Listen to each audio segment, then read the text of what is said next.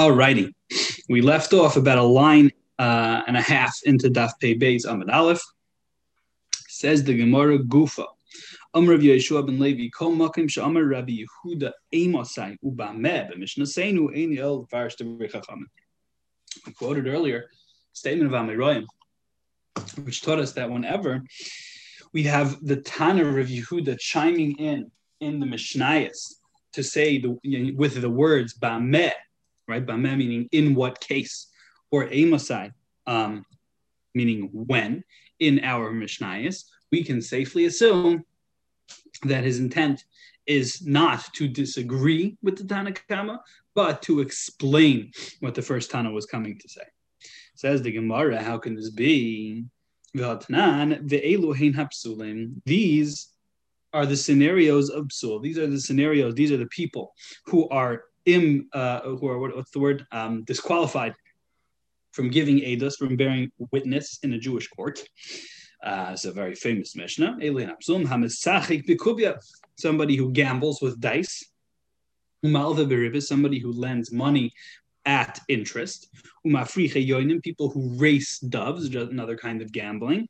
And people who profit from shvius peiros, from, right? You're not supposed to sell the fruit, the produce that grows during Shemitah, but some people unfortunately do. And those people are disqualified from edus. So Amar Yehuda comments, that's only when they don't have an omnus, when they don't have a profession. Elahi, right? When the only profession these people have is Mesachik B'Kovia. The only thing to do for a living is gambling. However, if someone has an omnus, a profession which is different, to have some other profession, then it's a bad habit they have, but they're still acceptable Eidim, they're acceptable witnesses. Now, says the Gemara, whether they have no profession but gambling, or if they have another profession, if they have a day job, nonetheless, puzzle. So what's at stake over here? What's this disagreement? Disagreement basically is the reason that these people are disqualified from bearing witness. Does it have to do with the fact that they're no goodniks? They don't contribute to society because they engage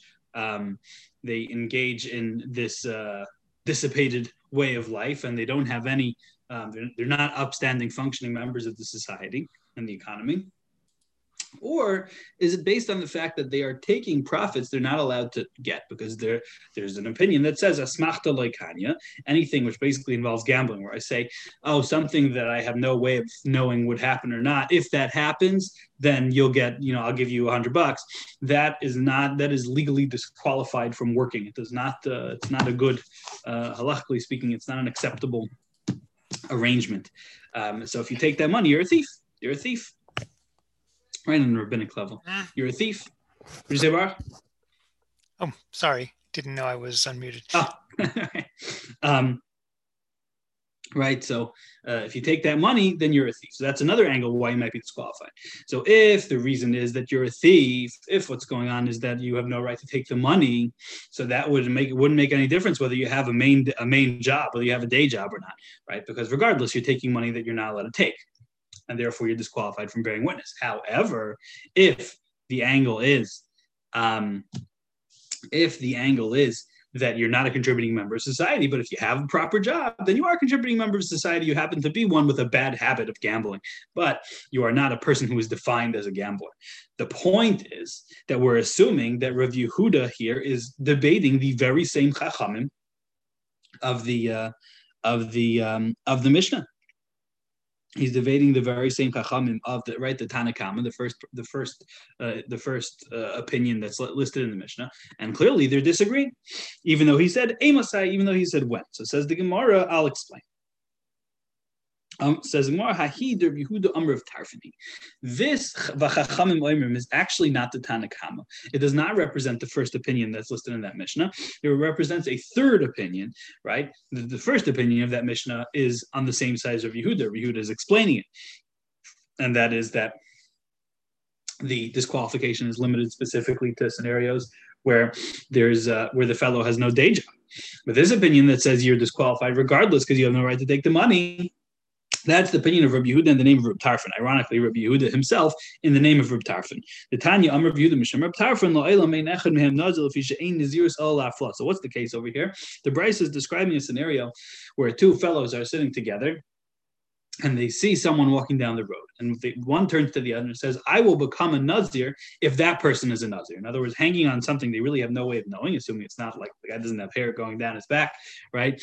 So maybe he's a Nazir, maybe not. He could have become a Nazir yesterday. We have no external way of determining whether or not he's a Nazir.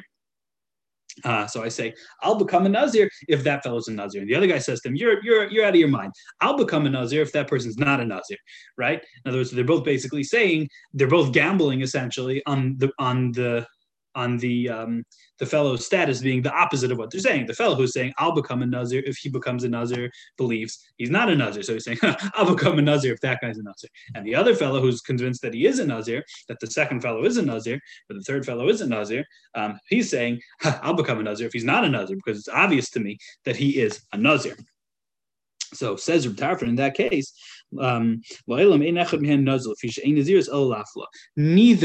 neither fellow can become a Nazir. Why? Because Nazirus requires hafla. Nazir is a type of vow. It's like Nadarim, it's a type of vow. And vows require hafla. What does hafla mean? Hafla means certainty. Hafla literally means saying something extreme or far out or amazing. But in this context, hafla means certainty. It means that we know that we're certain of what we're saying. Right? So if you make something ambiguous, something that you have no way of knowing the functional battery of your Nazirus, right? If you hang it on some condition that you have no way of ascertaining at the time that you make the statement, that's a lacking in hafla, and that's not, even though it sure sounds like and looks like a vow of Nazirus, it simply doesn't count. So says the Gemara, Alma kevin the Masapkalei Nazir Lay Nazir who Lay Mishabed Nafshe. Since he's unsure, there's no commitment, right? In other words, it doesn't really qualify as a verbal commitment. It sounds like you made a verbal commitment, says the Gemara. No, you actually didn't make a verbal commitment because it's something that you could have no way of understanding. Since you don't know whether or not you're going to get the money, right? You don't know whether or not you're going to win the card game or the game of dice. So legamru makne. So that doesn't work. And if you take that money, therefore you are a thief. You are a thief and you have no right to take it. Okay. Says the Gemara like this. First of all, Hadron Chaloin. Second of all, new parak. New Mishnah. Ketzad mishtatzvin b'tchumin. How does one participate in an Eruv Techumin? Let's say we four want to share a zone in which to walk on Shabbos, right? We want to walk out of the normal Tchum, we want to walk out of Palo Alto, and we want to go on a little trip into the hills. So we got to put down an Eruv somewhere. We got to put down, we have to extend our Tchum. So how do we do that? You place a barrel, you can say, right, up to and including everyone in my city can, right, assuming you have permission from them, because as we learned earlier, it's potentially a choiv, it's potentially something it's potentially something that a person might say, oh, I don't want to spend my Shabbos in that direction. I want to spend my Shabbos in that direction, right? So you got to be careful. So this should stand for everyone in my city. Anyone who needs to go to a house of mourning or to a celebration, a wedding, right? Very interesting phrase. We'll see some explanation of why it says that specifically soon. The kol shekibol yoim mutter. Anybody who accepted joining the Eruv while it's still daytime, he's allowed to join while it's still daytime. He's allowed to, participate in the new Tchum. But anybody who didn't join, who didn't agree to join before Shabbos set in, before it got dark, he's not allowed to participate because right, the Eruv can't kick in ex post facto. Eruv's got to kick in only before Shabbos. So if you want to participate, you have to agree to participate before Shabbos. Says the Gemara, Amar of Yosef. Ein ma'arvin el ledvar mitzvah. Yosef says you're only allowed to make an eruv to do a mitzvah. Now, don't get frightened. So machlek is rishonim. What exactly that means? Rashi, by us, or Leibowitz argues that Rashi here actually seems to hold that you cannot construct an eruv, or rather, you can't use an eruv. You can construct all the eruv you want, but you can only use it for mitzvah purposes, which is very, very machmir, right? However, the Rambam is of the opinion that you can you can construct an Eruv if there is some mitzvah purpose which will be achieved by you doing it. And then once you have the Eruv, you can do other not exactly mitzvah related things as part of the process of your mitzvah, right? And again, this is for Erev Tchumen. So don't get frightened about the Erev all of a sudden. All right. Says the Gemara, "My Kamash Malon, what's the big Kiddush of Rabbi Yosef? Tanina, we already learned this in our Mishnah. L'kol mishiel chabesav l'beis hamishta. The Mishnah stipulated that Eruv Tchumen are for people who are going to visit to be Menachem Avel, or it's interesting, being Menachem Avel on Shabbos, or for people who are going to join a wedding celebration. They're going to the Sheva Brachas. So says the Gemara, no, we need a Rabbi Yosef's Chiddush. You might think we're just saying that's what people usually need to travel out of a city to do on a Shabbos afternoon. What do you have to travel out of a city? Right? Why do you have to travel out of your normal tchum? The answer is, because our friends from the next village over are making a simcha. That's why we're traveling out of our. You might think that's just Urcha de Mil, so that's just the norm, but it doesn't mean to exclude other purposes. Kamash Malan, we see that that's not the case. The kol shekipul lam b'yayim. We said the kol shekipul lam b'yayim. Anybody who accepted on himself to be part of our eruv while it was still daytime. Shamit mina ein bereira. We see from here that there's no bereira. There's no choice. Right? What's bereira? So bereira means ex post facto, retroactively. When there's usually right, normal bereira is there's like a mixture of things, and let's say you and I own a barrel of wine together, and I go and I draw off a quart of wine for my own purposes. We say that bereira determines that quart of wine which I drew was always mine. Right? Even though a moment ago, before I took the wine, we could not have pointed to any one droplet, any one molecule of wine and said that's specifically mine. But once I've taken it, we say retroactively it was always mine. That wine that I have was always mine. So the Gemara is doing something very clever. The Gemara is saying the same thing in reference to your state of mind. The Gemara is saying you hadn't decided that you wanted to join the Eruv, right? Up, until 5 o'clock on Shabbos on Friday afternoon. On Friday afternoon at 5 o'clock, he said, you know what? Or until Shkia, let's say, on Friday afternoon. Then, Friday night, you go, you know what? I actually want to join the Eruv. Why can't we use the power of Breira to say, since you decided on Shabbos, you know what? I want to be included in the Eruv, right? Let's say you have my food in there or something, so I want to be included in the Eruv. So now, retroactively, we can say, I was part of it all along. All along, I was part of that barrel of food. All along, I was part of that Eruv. Says the Gemara, we see from here that this Mishnah holds there's no Breira. My friend, let there be a retroactive revelation that I always agreed to be part of the Eruv. Says the Gemara, Amr of Ashi, Haidiyuhu, Veloy Haidiyuhu Katani. We can do you one better. Right? It doesn't have to be an issue of Brera. Rav Ashi is going to say the difference in theory could be, right, that it's true. If somebody who was aware of the placement of the Eruv and had not yet agreed to his own participation in the Eruv, agrees only once Shabbos starts, we can use the principle of Breira to say, we always had in mind this person. Retroactively, we had this person in mind from before Shabbos.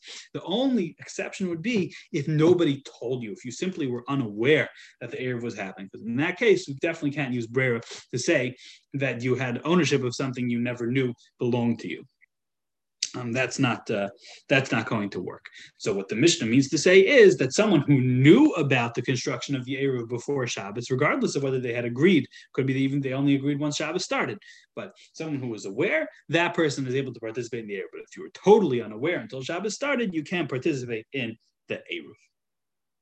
Amr Ravasi says, Katan ben Sheish, Yoytze be'eruv imoy, nu halach. Okay, this is a bit of a tricky passage in the Gemara, so hold on tight.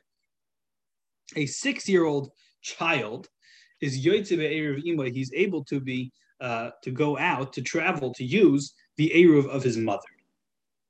Meisvei asked the Gemara, Katan shetzarich li'imoy yoytze be'eruv imoy. We have a brisa statement which says that a child who needs his mother, it is only a child who needs his mother who is allowed to rely on his mother's eruv. He has to be dependent on his mother.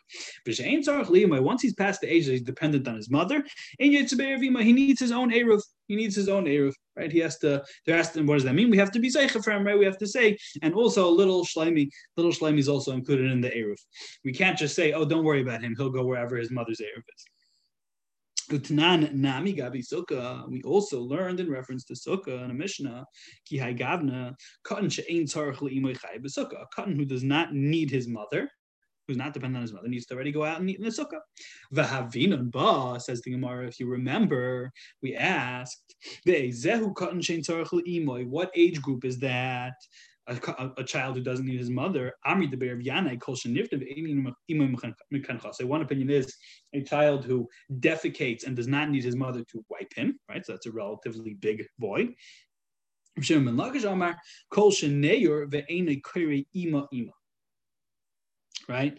So it says the Gemara, or rather, She'enei Kiri Ima, right? A child who wakes up and doesn't call for his mother.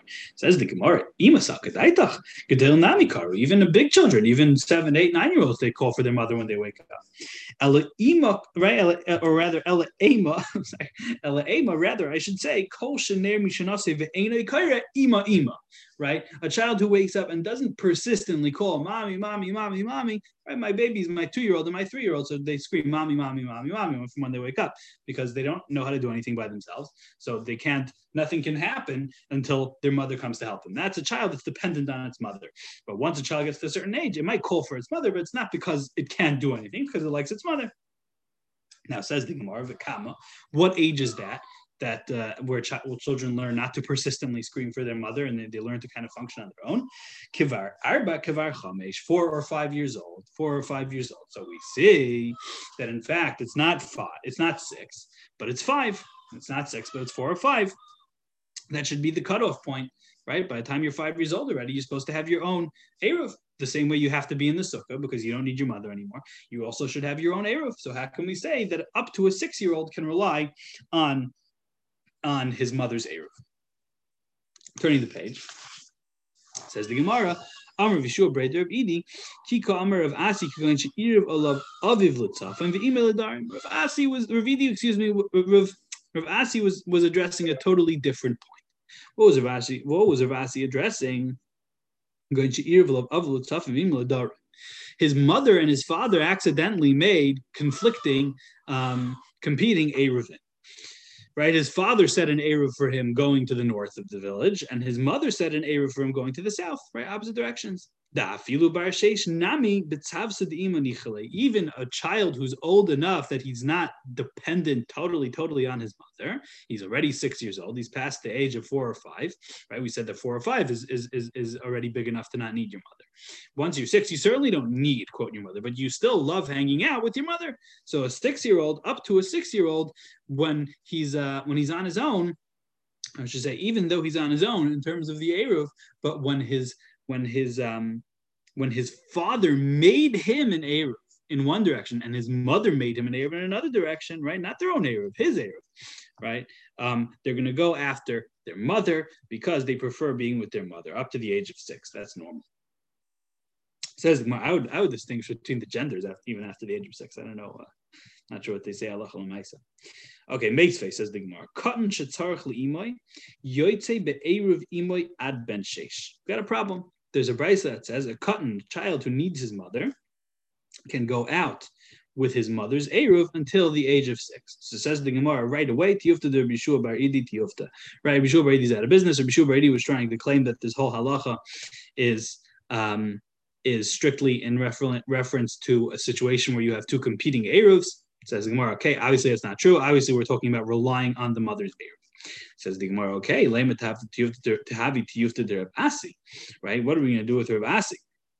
So this is a very interesting kasha. Rashi explains like this. Rashi says we see from the language of ad ben sheish that clearly we're talking about an eruv. We're clearly talking about that the same halacha that applies to a 1 or 2-year-old, 1, 2, 3, 4, 5, all the way up to 6. From 1 to 6, it's all the same halacha. So since from 1 to 6, it's all the same halacha, right? Now, because Rashi explains, the Gemara is assuming that when we say ad, when we say until, we mean viloi ad b'chlal, and not including the last number, right? Ad v'loi ad b'chlal, also not including that last also. So it means when we said up this, when the brisa says ad ben sheish, it means from the age of 1 to the age of 5, but not including the age of 6. The age of 6 is excluded. But Rav Asi claimed that the age of 6 also is allowed to rely on the mother's Eruv. Says the Gemara, Ravasi, Adviad B'chlal. Ravasi will tell you, no, that's Adviad B'chlal, and we should assume that 6 is included as well. In fact, my opinion is perfectly in line with the Brisa. So now the Gemara asks the obvious question, the real problem is that we have this Brisa clearly stating that a child needs his mother, a child is in need of his mother all the way up to the age of 6. Including the age of 6, while Rav Yanai and Reish Lakish said in reference to Sukkah that a child only needs his mother up until the age of 4 or 5. So says the Gemara, like Kasha, it depends whether the father is present, whether the father's in town. If the father's in town, so the child is less dependent on the mother. The child runs off with the father, right? The child's not so scared. It doesn't hide behind his mother's skirts the whole time. But if the child's not in town, so he will tend to stick with his mother for longer. So therefore, it depends whether there is a man of the house present. The man of the house is present, then the child needs an Eruv and needs to come to the sukkah a little earlier because he's a little more independent because his father is there. A little child psychology from the Gemara. Okay, right. We're in favor of homes with two parents. Tanur Rabbanan. Ma'arev adam al yedei benoi ubitoi hakatan. A person should make an eruv. Can make an eruv al yedei benoi ubitoi hakatanim for, right? Al yedei, Rashi explains, means al yadon b'shvilon, for them. You can write it's usually kind of reversed. It sounds like they're making it for him, but Rashi explains it really means for them. So you can make an Eruv for your minor children, and for your Canaanite slaves and maidservants, whether or not they are aware. You cannot make an Eruv for your Jewish slaves, right? Your Jewish servants and maidservants, and not for your adult children, not for your wife. You need agreement. You need consent. So it says the Gemara, Tanya idach lo ya'ariv adam al yedei b'noi b'tei hagedolim v'yedei adash v'chasei ivrim v'lo yedei ishtoi el midaitam. Right? We have a different Brisa which says you can't for your adult children, for your Jewish slaves, or for your wife without consent. This is kind of like a backwards version so far of the Brisa we just had, right? Just a different order of the same halacha. You can make an Eruv for your non-Jewish slaves or for your minor children, even without their awareness and consent. So it says the Gemara, why? Because I'm in charge. I'm the Tati, right? I own the slaves. I am the father of the minor children. I call the shots as to where they're spending Shabbos. Now says the Gemara, the kulan she'irvu ve'irvu lehen rabban yotzim b'shel rabban. Right? In all situations when they make two conflicting Eruvin, right, then the master's Eruv and the father's Eruv take over, with the exception of the woman, because she is able to protest. So says the Gemara, that's very odd. Maishna, Isha Maishna, right? Well, why women, adult children, and even non-Jewish slaves can all protest? So says the Gemara, case number one, Isha v'chol damila, right? We mean everyone basically except minor children, a woman and everyone who is everyone who is like her. It's interesting. Rashi actually says that it should be limited to Eved Ivri, but Eved Kanani, right? Eved Kanani, ultimately, I am the master of, even though he isn't a person who has a brain and intelligence, but since I'm his master, I can force him, it seems like, into an Eruv, which is actually quite interesting. But the adult children or the women, right? They're full-blown citizens. They're full-blown Jews. If they say they don't want to spend Shabbos in a particular area, of course they're allowed to do that. Right? They say, no, I made an Eruv out there. I'm going where I'm going. You can go where you go. Right? They're entitled. There's no reason that can't work. So it says the Gemara,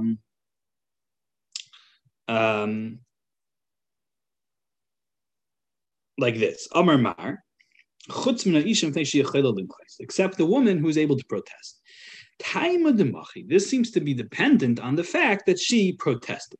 But what if she doesn't protest? So nafka b'debaila, then she defaults to her husband's heir. Right? Assume if she doesn't protest, so just like the slaves, the non-Jewish slaves, she defaults to the master, to the husband's heir.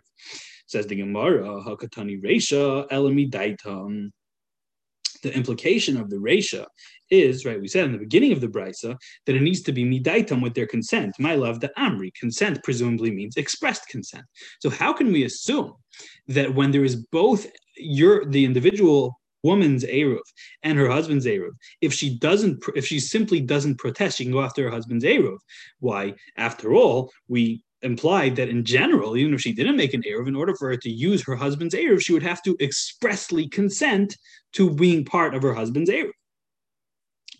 So says the Gemara, right? Midaitam seems to mean their expressed consent.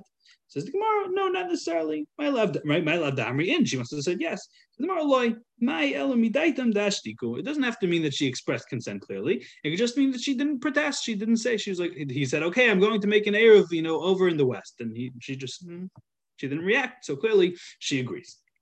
Right? Try that one at home. It's the Gemara like this. So says the Gemara, la'afuke, what you're then coming to exclude is heichad de amri, right? Heichad de amri loy, right? The whole thing is right to exclude a case where she protested and she said, no, I don't want any part of your Eruv in the west. I'm going east. It says the Gemara, v'hakulon she'irvu v'ir v'lein rabban yoitzin b'shel rabban, right? V'stamahu, right? Anyone, we clearly state in the Brisa that anyone in any situation where they both made an Eruv, they should go after their master's Eruv. V'stamahu, in that case, right? In that case, we're not talking about no one protested, right? We said chutz min ha'isha d'lo nafki. Over there, right? In that case, we didn't see any indication that there was an express protest on the part of the woman. We just said because she's able to protest, right? Well, the implication is that in this case, though, she didn't protest. She didn't say anything. So since she didn't say anything, why should that work? It would seem that if you don't say anything, we assume that you agree to the Eruv. So she needs to protest. She needs to say, no, I want no part of your Eruv in the west. I'm going east. She didn't say that. So how can we say chutz min ha'isha? Says the Gemara, Rava says a great point. Rava says, by making an Eruv in the other place, that's all you need. You don't have to say, I refuse to participate in your Eruv. I've clearly indicated that my intent is to spend my time elsewhere. Right? So therefore, I don't have to say, no, I want no part in your Eruv. I can simply assume that by default, I am not part of your Eruv because I made my Eruv in the other direction, and I don't have to make a formal announcement about it. All right. You have a new Mishnah. How much is considered mazin shtei sudais? We said that, right? Or how much is considered the amount that you need to make an Eruv? Says the Mishnah, mazin shtei sudais. The food needed for 2 meals. Now, what's that? L'kol echad ve'echad, right? The food needed for 2 meals for each individual, right? Mezoinai l'chol v'loy l'Shabbos. The food you eat during the week on a Tuesday, not on Shabbos. Divrei Meir. Right? Rabbi Yehuda Aimer. Rabbi Yehuda says l'Shabbos v'loy l'chol v'zeh miskabel hakos. Rabbi Yehuda debate like this. Rabbi Meir says that the amount of food you should use is the amount of food you eat in a meal on a weekday, 2 meals, right? And Rabbi Meir says Rabbi Yehuda, says the amount of food you eat at a Shabbos meal, right? So 2 meals worth of that. The Mishnah says both of them intend to say a kula. What kind of kula? So the Gemara is going to explain that basically there's a debate, do you eat more on Shabbos? Now, I think I know the answer to that question, but there's a debate between the Tanoim. Does one eat more on Shabbos because the foods are delicious? So when the food is delicious, you tend to eat more.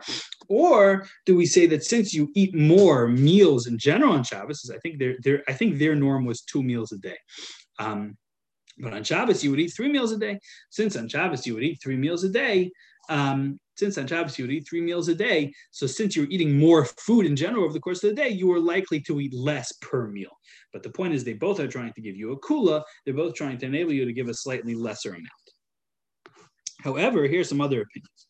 Rabbi Yochanan ben Breka gives you a more definite amount. So this is a very interesting little mathematical calculation here.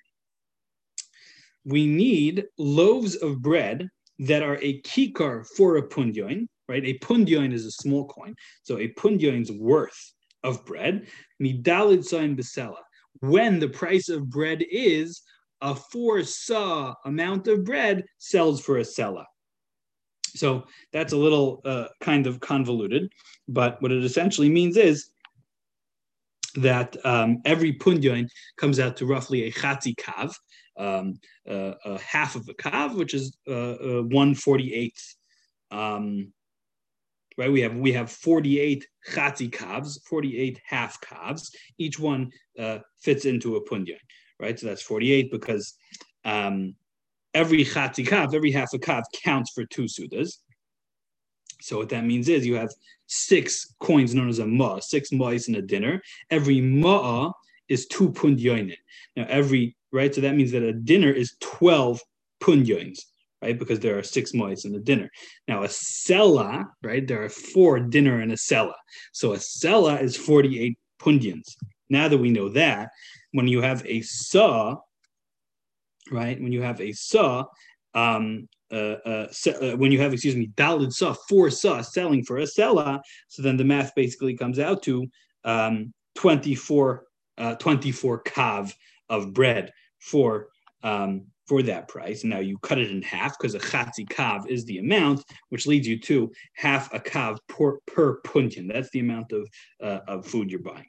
However, Reb Shimon, Aimer shtei yados lekikar mishalosh lekav, 2 parts, right? 2/3, right? 2/3 of a loaf. The amount of food you need is 2/3 of a loaf, which goes for shalosh lekav, which is a loaf which is of which 3 make a kav, a loaf which is 1/3 of a kav. In other words, forgive my fumbling fractions. That wasn't good alliteration though. At least I know how to alliterate. All right. But essentially, Rav Shimon, Rashi explains, is coming to give us a little bit of a kula, right? Rav Shimon is essentially what ends up coming out is that Rav Shimon holds that you have 9 meals per kav, right? 9 meals per kav, and you only need 2 servings, right? 2 servings of a piece of bread, which is 3 kikros to a kav. So in other words, a full roll is 1/3 of a kav. The loaves of bread that you're going to use are 1/3 of a kav. 2/3 of that loaf is the food of 2 sudas. It says the Gemara. Let me just pull this up. I wonder.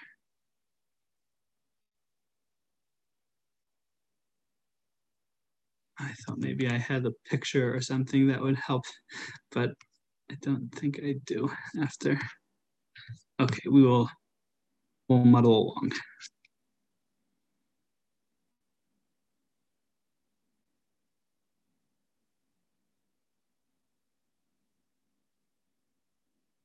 All right. Here we are. Okay. Never mind then. Says the Gemara. How much is the food of 2 meals? In other words, according to Rav, the first 2 opinions we mentioned, Rav Meir and Rav Yehuda, who basically said what seems the Gemara assumes is the same amount. Just we know that they differed about whether one eats more on Shabbos or during the week.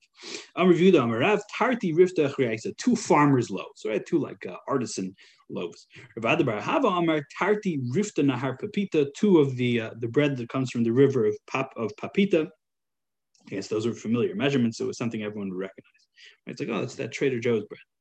Amalei Rav Yosef, Rav Yosef Brei de Rava. Rav Yosef asked Rav Yosef, the son of Rava, Avuch keman svirle, who it should be the Rabba, exactly, son of Rabba. What did your father think? Because Rabba was a peer of Rav Yosef, but Rava was a student. So who did your father, Rabba, which way did he go? So he says, Meir. He held like Rav Meir. Or rather, Meir Svirle. So he answered him, Anonami Meir Svirle, the Yehuda Kasha, Amriinchi Ravchel B'sim Shchiach. Right. So in terms of the question of Shabbos, whether you eat more during Shabbos or during the week, so he says, I hold like Rav Meir, which is that you eat more on Shabbos. Right. Rav Meir says you should give a weekday amount, which is it'll be a lesser amount because it's a weekday meal. So, because I agree with your father, and I agree with Rabba that Rav Meir is right, because if it were not the case that one eats more on Shabbos than during the week, how would you explain the common saying, there's always room for dessert? You're eating sweet, good tasting things, that tends to increase your appetite. That's why we say there's always room for dessert, because I might have eaten my fill of steak and potatoes and green beans, but if you hand me a nice, delicious, rich piece of cake, I'll suddenly find some room in my stomach for that. So when you're eating pleasant tasting things, you tend to eat more. Okay, so we see that it's a general axiom that one eats more on Shabbos during the week, and that's why Rameir insists that you should measure, in order to find the kula, he says you should measure the amount of food you would have eaten on a weekday, not in a Shabbos. All right, Rabbi Yechon ben Bereika Omer. So says the Gemara, right, getting back to the fractions. Rabbi Yechon ben Bereika has one measure. Rabbi Shimon says there's another one. So says the Gemara like this. Tana, we learned the amounts that they're suggesting, Rabbi Yechon ben Bereika and Rabbi Shimon, are pretty close to each other. Says the Gemara, midami. According to Rabbi Yechon's calculation, there are 4 meals per kav, right? Because food for 2 meals equals 1 loaf that's worth the coin known as a punyon. Now, what's a punyon? 1/48th of a sela, right? And that is when the going rate for bread is 4 sa per sela. Since there are 24 kavin in 4 sa, 24 kavin, whole kavin in 4 sa, so a loaf purchased with a punyon is going to be half a sa. That's what it's going to get you. So that means that every meal is 1/4 of a kav, right? So in other words, 4 meals per kav. 4 meals per kav. But Reb Shimon holds teisha sudas l'kava, right? Reb Shimon says that there are. I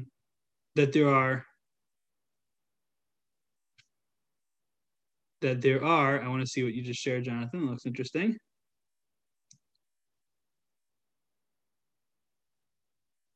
Oh yeah, cool. Yeah, there's your punyan, sure. There is your punyan. That's what the coin looks like. So says the Gemara, according to Reb Shimon, there are 9 meals to a kav, because the food of 2 sudais of 2 meals is 2/3 of a loaf, which is each loaf is 1/3 of a kav, right? So if 2 meals is a loaf, which is 1/3 of a kav, that means 1 meal is 1/3 of a loaf, right? If 2/3 of a loaf if 2/3 of a loaf is a meal, which is 2 meals, which is one from a loaf, which is 1/3 of a kav, right? So then 1 meal is 1/3 of a loaf, which is 1/3 of a kav, which means that 1 meal is 1/9 of a kav, and that means there are 9 meals to a kav. So Rav Chisda has a very interesting resolution. Rav Chisda, tzei mehen shlish lechenveni. You should take away 1/3. Why? Because the chenveni, the storekeeper, has a markup. He marks up the price of the bread to make a profit. Now, since he takes 1/3, right, he adds 1/3 to the price. So the cost, in other words, you're getting less bread for your money. You're actually getting less bread for your money. In other words, the fact that a loaf is purchased, a 4 sa loaf is purchased for a sela, you should just offset that by 1/3, because you're not getting exactly a sela's worth of bread. The grocer's you're paying some of the money you're paying for is the grocer's markup, and therefore is the storekeeper's markup. And therefore, what comes out is that you're actually getting less bread. So says the Gemara, it's true, but vakati lamar tisho lamar shis, right? Even if you adjust things by 1/3, right? So 1/3 more, right? If you make if you take 4 and you make it 1/3 greater, right? Or really 1/3 smaller, that only gets you 6 meals to a kav. So 6 and 9, right? 1/6 and 1/9, they're still pretty far apart from each other. So how can we say that Rabbi Yechon and Rabbi Shimon ben Bereika are so close to each other? They're so similar. Says the Gemara, Ella ki'idach de Rav Chisda. We mean a different statement of Rav Chisda. Rav Chisda said, Amar Timian mechzel chenveni. Rav Chisda said, actually, storekeepers add on 1/5. They mark up by 1/5 to make a profit. Since they mark up by 1/5 to make a profit, that means that when you say that a loaf is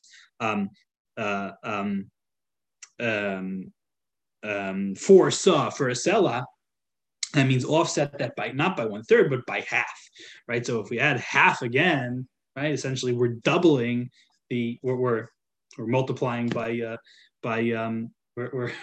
we're increasing the fraction, right, by half. That would mean that we're up to 4, right? We're up to 4. We're multiplying 1 multiplying 1/4 by a half. So that gets us to 1/8. Vakati, says the Gemara, lemar teisha ulemar tamni. You got 1/9 up against 1/8, right? There are 9 meals in a loaf according to Rav Shimon, but there are 8 meals in a loaf according to Rav Shimon to Rabbi Yochanan ben Breika. Says the Gemara, Hainu teka amar ukreivim devrein liyashavin. Yeah, that's pretty close. It's not exactly the same, but it's pretty close. Now, says the Gemara, just almost as an afterthought, Kasha de Rav Chisda. We have 2 different statements of Rav Chisda as to how much shopkeepers mark things up. What explains that discrepancy? Says the Gemara, like Kasha, Hadikayav Balbais, Sivi Hadikayav the Layav Balbais. It depends whether or not the guy, the Balabayas, is paying for the wood, the kindling that the grocer is using to break the bread. If the Balabayas is paying for the kindling, so then he gets the reduced rate. He gets the 1/3 rate. But if he's not paying for the kindling, so the shopkeeper has to charge more, and that's where the the 1/2 markup comes in. Okay, I think we'll stop here.